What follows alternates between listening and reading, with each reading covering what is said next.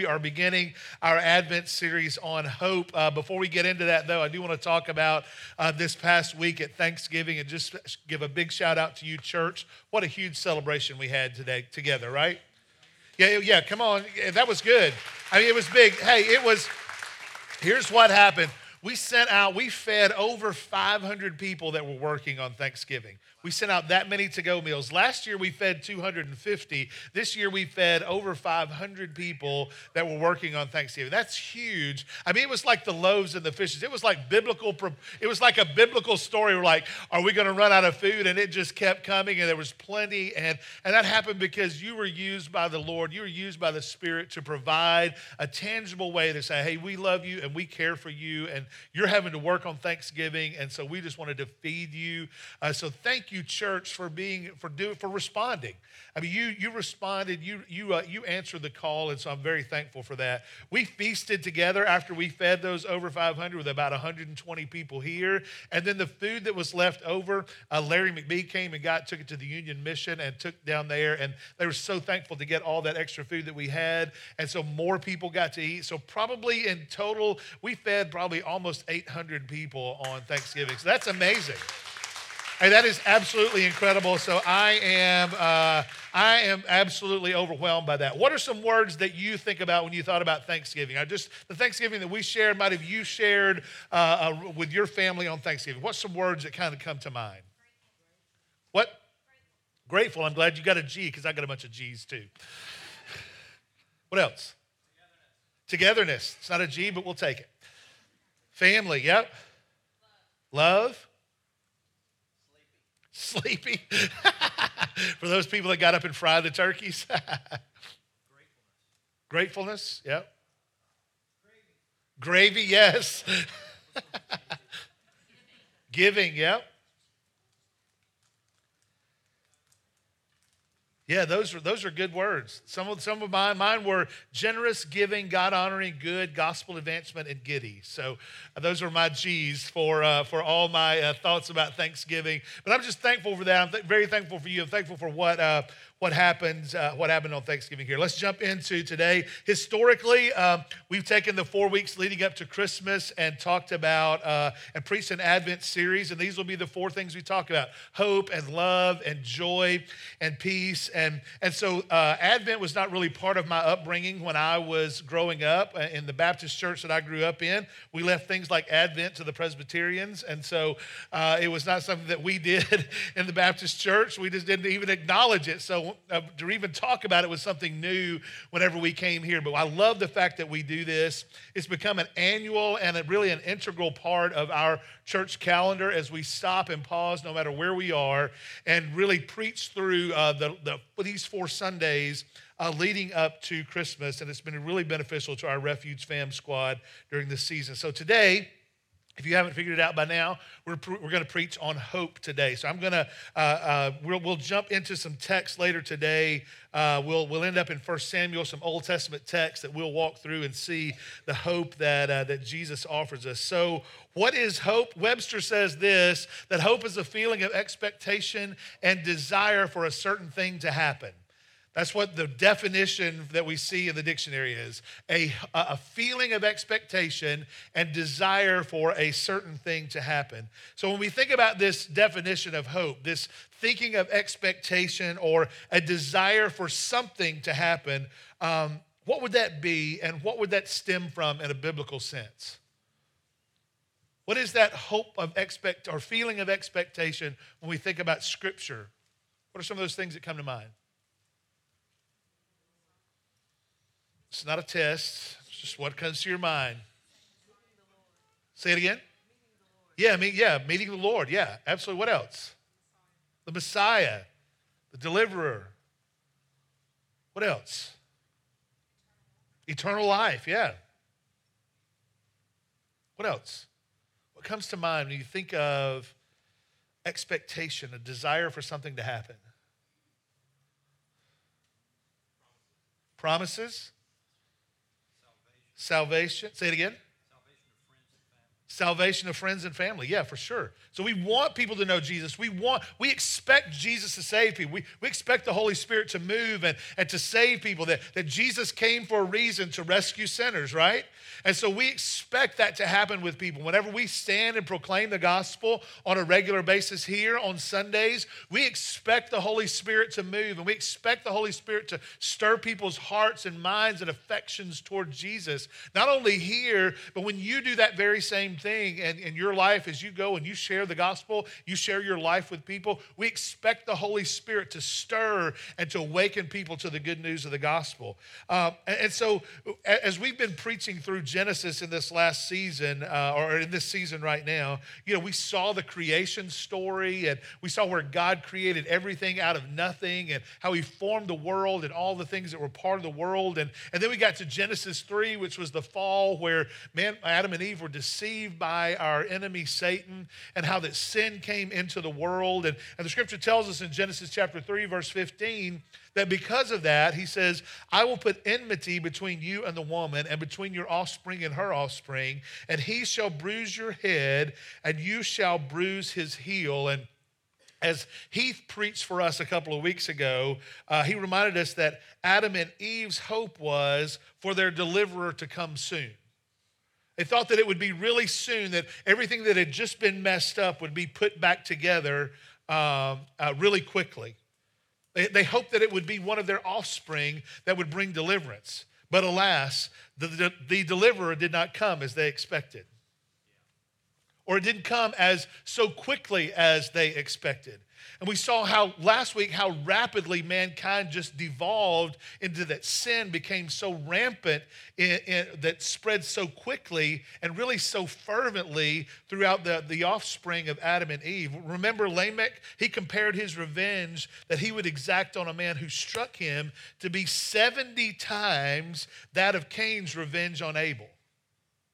I mean, so that 70 times, just a few people passing, that's how much sin had corrupted people during the time.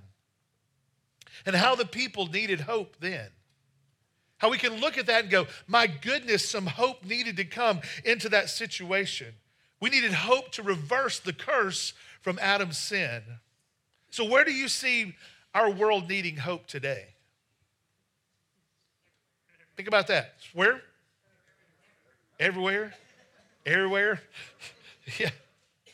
And what kind of answers are people getting today? When people look for hope today, what are they looking for today? We look for hope. Where do we find hope? Or where are people looking for hope today? In themselves? Wealth? Politicians? Say it again? Yeah, that's where we need to look for our hope, right? We need to look for our hope in Jesus. The question would be for us, though, today is, where are you looking for your hope? We can think about other people a lot, right? It's easy for us to think about what other people might be looking for. It's easy for us to kind of point a finger and go, well, they're looking for hope there. They're looking to try to find hope in something else. But really, when it comes down to us, and we have to look internally, where are we looking for our hope? Where are you looking for your hope? And so as this unfolding biblical narrative continued, each passing player in the story continued to derive the same answer to the same question.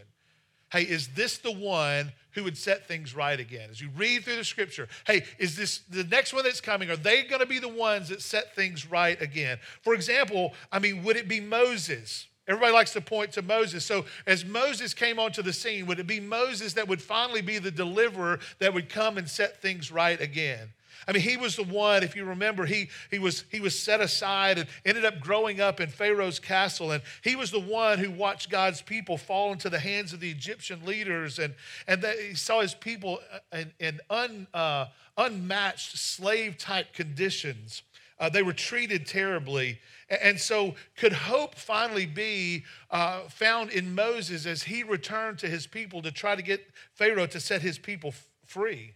And if you remember, as Moses came and said, hey, you need to let my people go and you need to set my people free, he said, God is going to send some plagues on you and we're going to see if that's going to change the Pharaoh's mind. Remember what some of those plagues were?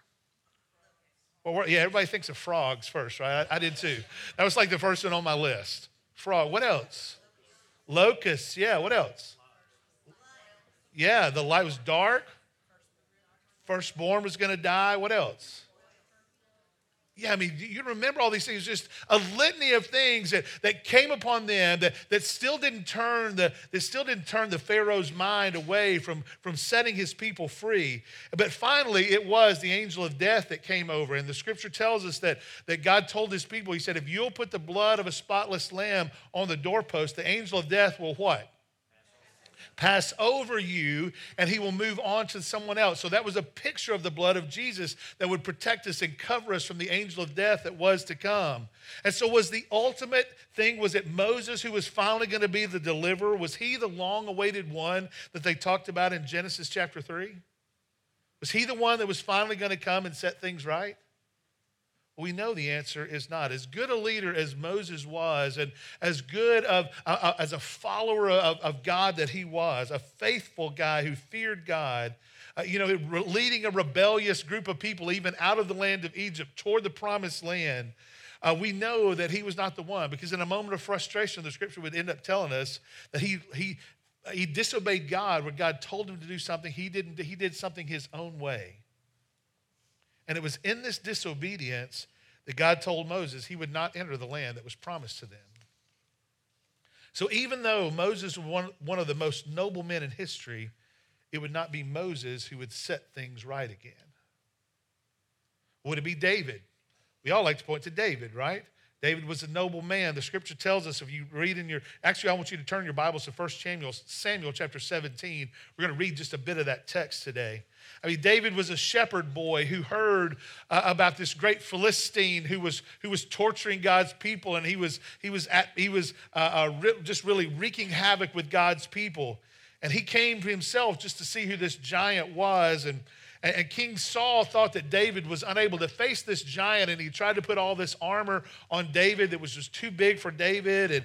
And David said, I don't need any of those things. He said, I've been out with the sheep, and he said, I've done some things. He said, if a tiger or a lion or a bear, oh my, had happened to take a lamb from the flock, David would go after him, and he would fight him with just the tools that he had been given. And David said, I'll strike down this uncircumcised Philistine in the same way he has killed those wild animals that crossed him. And then David says this, the Lord who delivers me from the paw of the lion and from the paw of the bear will deliver me from the hand of this Philistine. And so let's read some of that over in chapter 17. We'll pick up in verse 31. I was going to read that whole long text, but it's really way too long for sake of time. We'll pick up in verse 31 of 1 Samuel 17 and read what it says. It says, when the words that David spoke were heard, they repeated them before Saul, and he sent him. And David said to Saul, let no man's heart fail because of him. He's talking about the giant. And he says, let no one's heart fail because of him. Your servant will go and fight with this Philistine. And Saul said to David, you're not able to go against this Philistine to fight with him, for you are but a youth, and he has been a man of war from his youth. But David said to Saul, your servant used to keep sheep for his father. And when there came a lion or a bear, and he took a lamb from the flock, I went after him. I mean, he didn't let the lamb go. He chased down the bear, which is crazy. I said, I went after him and struck him and delivered him out of his mouth. And if he arose against me, I caught him by his beard and struck him and killed him. Your servant has struck down both lions and bears, and this uncircumcised Philistine shall be like one of them. I like that. He's like, I will treat him just like I did that lion. I will strike him down, for he has defiled the armies of the living God. Verse 37, and David said, the Lord who has delivered me from the paw of the lion and from the paw of the bear will deliver me from the hand of this Philistine. And Saul said to David, go, Lord be with you. God bless you in your ministry. Basically, that's what he said. So 38, he said, then Saul clothed David with his armor. He put a helmet of bronze on his head and clothed him with a coat of mail, and delivered strapped to his sword over his armor, and tried in vain to go, for he had not tested him. Then David said to him, I cannot go with this, for I have not tested them. So David took them off, and he took a staff in his hand and chose 5 smooth stones from the brook and put them in his shepherd's pouch. His sling was in his hand, and he approached the Philistines. He's like, I'm not taking this armor. I'm testing this armor. I got 5 stones, and I got a slingshot. God bless you in your ministry. Yeah.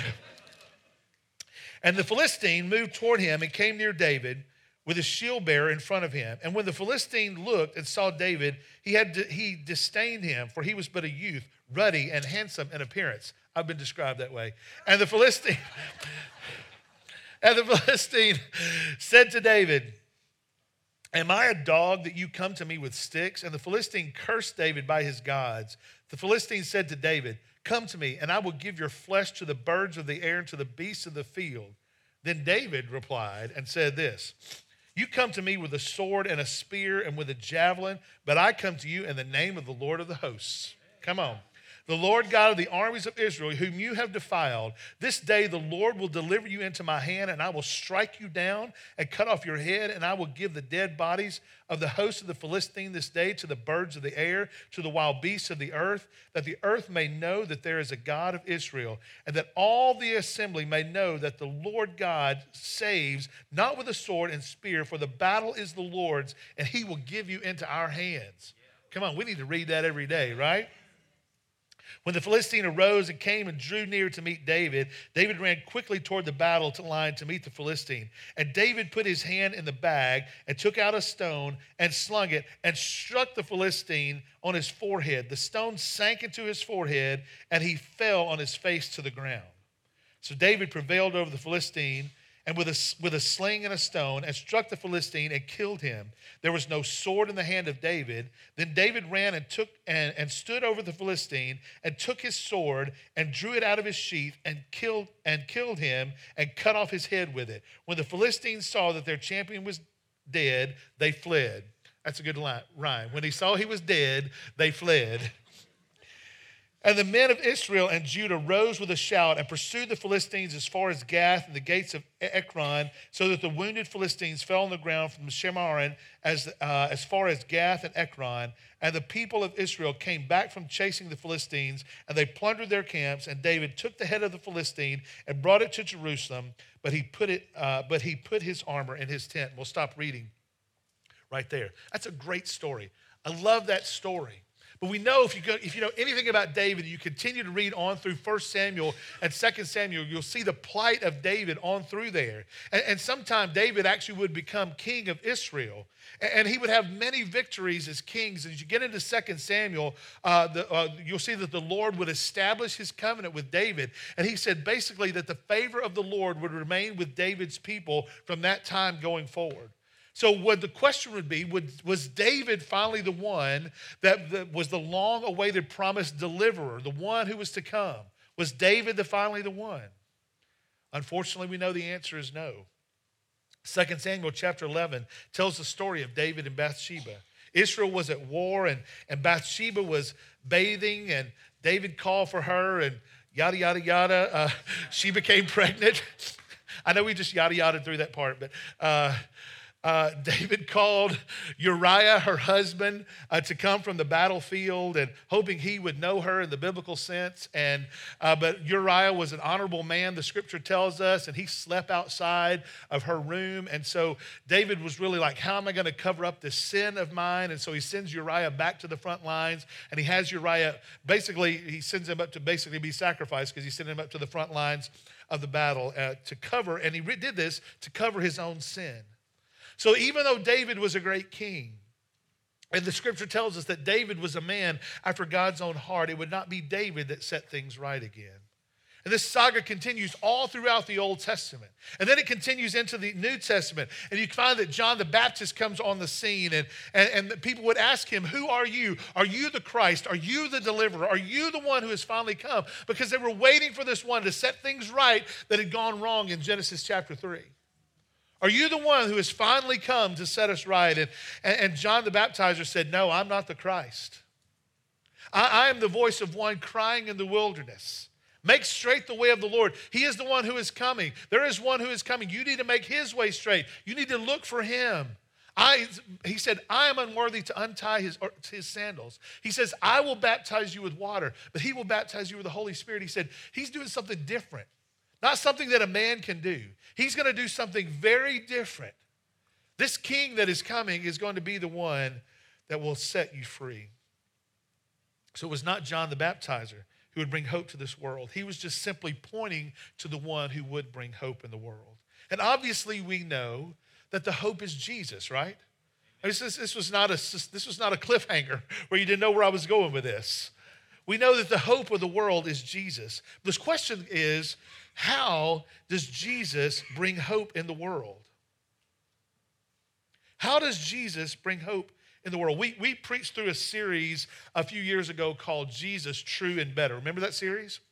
Jesus, the true and better. And it focused on the fact that the stories that we read through the scriptures, the stories that we read in the Old Testament, whether they were stories of sacrifice and stories of kings and stories of patriarchs, they all pointed to Jesus as the true and better fulfillment of whatever they happened to be.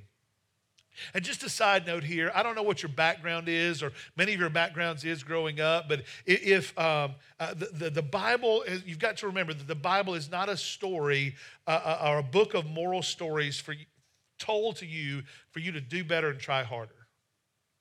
It's not a book of stories for you to try to emulate some Old Testament character, for you to try to be like a certain character. It's not a story to tell you to be like Moses or to be like David. That's not the purpose of this. This whole story of the Bible is about a Savior King who is the only hope for his people.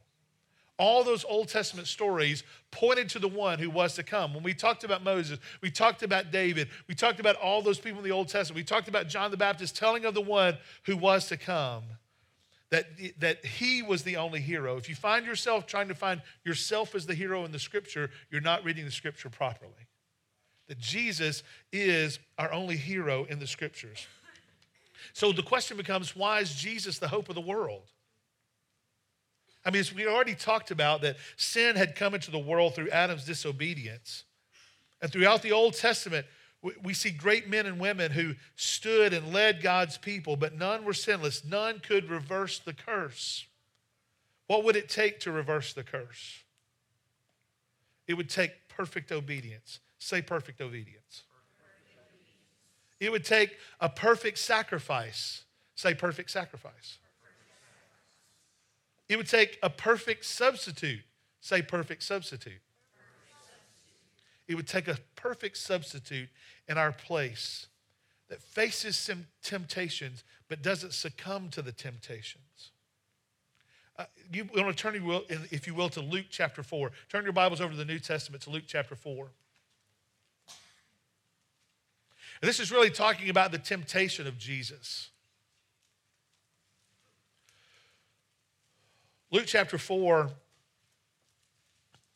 we'll pick up in verse 1. This is what the scripture says. And Jesus, full of the Holy Spirit, returned from the Jordan and was led by the Spirit to the wilderness for 40 days, being tempted by the devil. And he ate nothing during those days, and when they were ended, he was hungry. The devil said to him, if you're the Son of God, command this stone to become bread. And Jesus answered him, what? It is written, a man shall not live by bread alone. So he faced the temptation, and what did he do? Quoted the scripture and says, no, the scripture says that man shall not live by bread alone. Verse 5 says, the devil took him up and showed him the kingdoms of the world. And in a moment of time, he said to him, to you I will give all this authority and their glory. It has been delivered to me, and I will give it to whom I will. If you then will worship me, it will all be yours. And Jesus said to him, what? It is written, you shall worship the Lord your God, and him only shall you serve. He was tempted again, and he went straight back to the word of God. In verse 9, he says, and he took him to Jerusalem and sat him on the pinnacle of the temple and said to him, if you are the Son of God, throw yourself down from here, for it is written, he will command his angels concerning you to guard you, and on their hands he will bear you up, lest you strike your foot against a stone. And Jesus said to him, what? It is said, you shall not put the Lord your God to the test. And when the devil had ended every temptation, he departed from him until an opportune time. So what we see in this is it is Jesus resisting Satan's temptation. He becomes the second Adam by doing the opposite of the first Adam. You see this?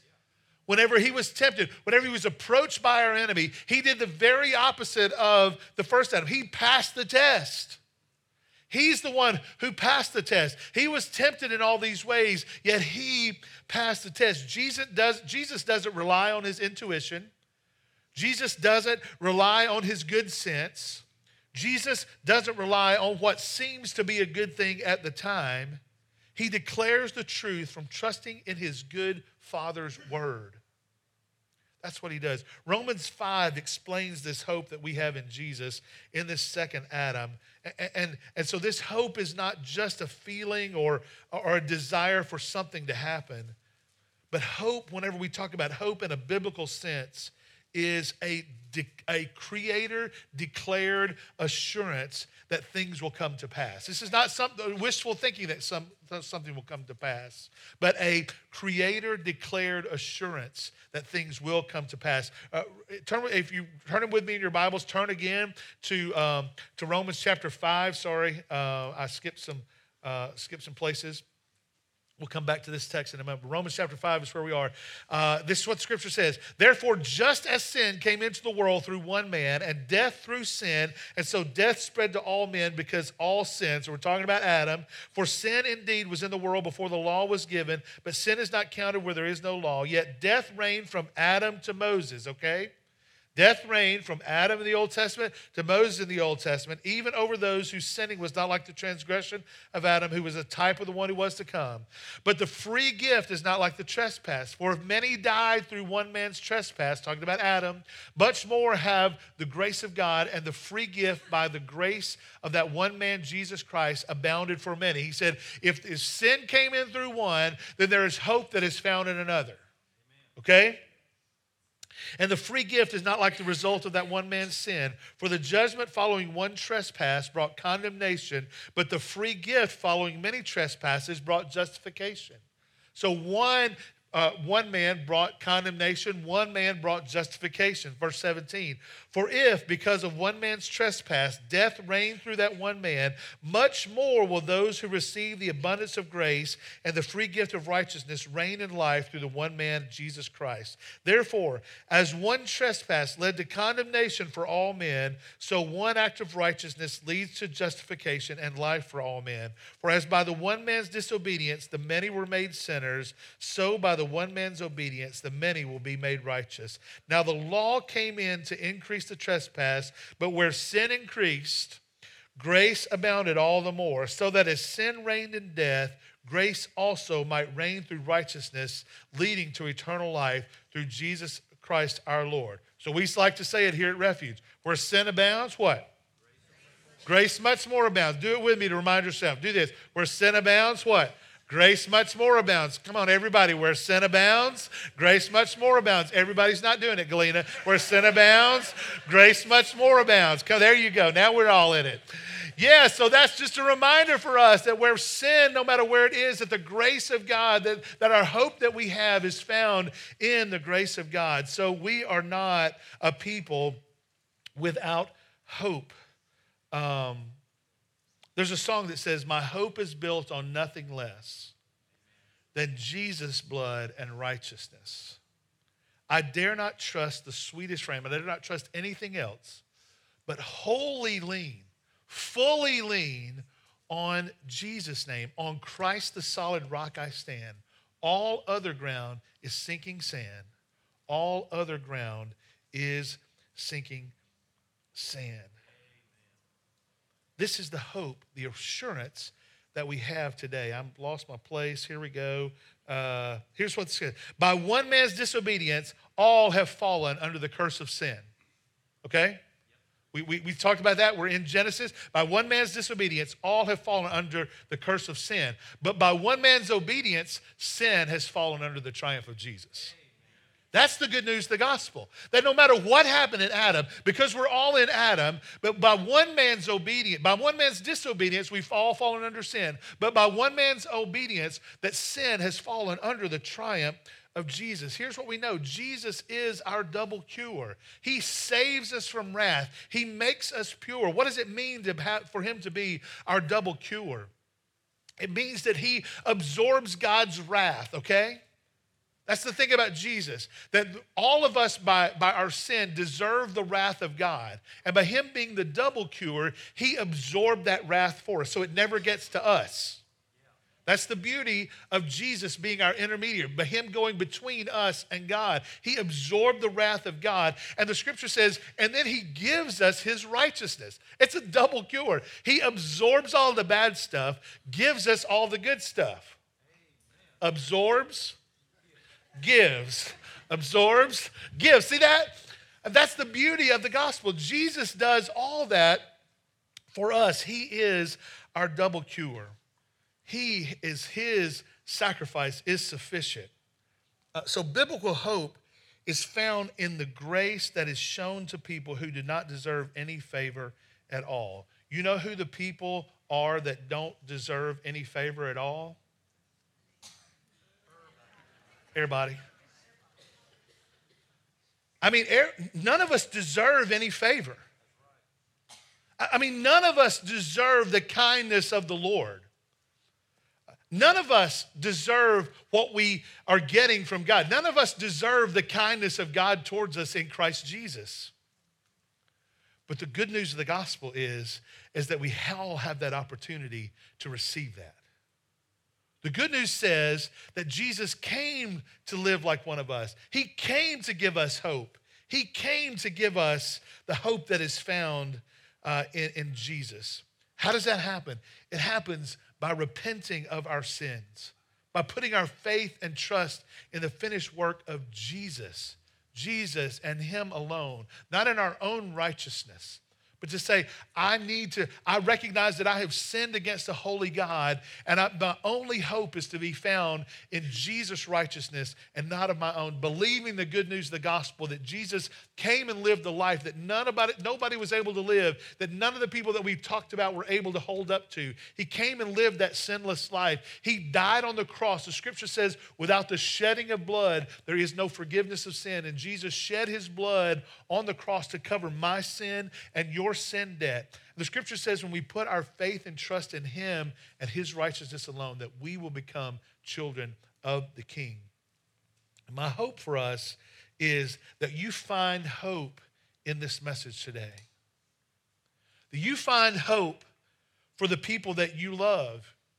Because the people that you love that need to hear this message, or you can share this good news of the message of the gospel with them. You'll find hope in that it is Jesus who saves, not in your eloquence, not in your messaging, but you find hope in the one who has accomplished it on their behalf. That you find hope for those who are outside the household of faith. For you find hope for those who are lingering near, those who might just kind of be checking things out. Some of you are lingering near today.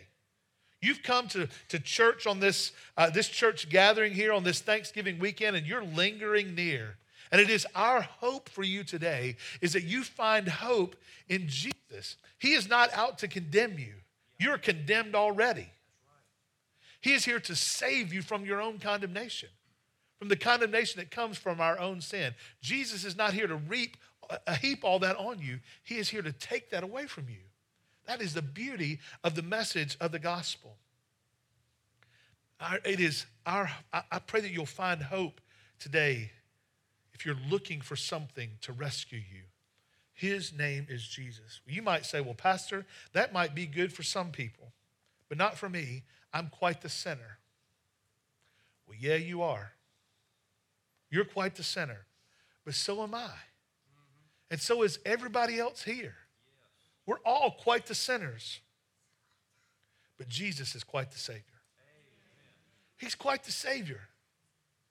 And he is the one who is pursuing us and saying, I've done this for you. I'm the one who is giving you hope. Listen, you need to hear this. Whenever you think you can't, Jesus can. When you fail, Jesus didn't. When you stray, Jesus kept the course. Whenever you hide, Jesus seeks and finds you. Whenever you come home, Jesus runs to meet you. And that is good stuff. Your hope, our hope, is in Jesus, the author and the finisher of our faith. Today, my encouragement to you is don't be deceived like the first Adam. Your hope is not in your own knowledge. Your hope is not in your own skills. Your hope is not in your own goodness. Your hope is not in your own way. Your hope, your Creator declared assurance, is found in the God who came and the God who saves. It is my hope today that you will surrender and follow Jesus today. Let me pray for us.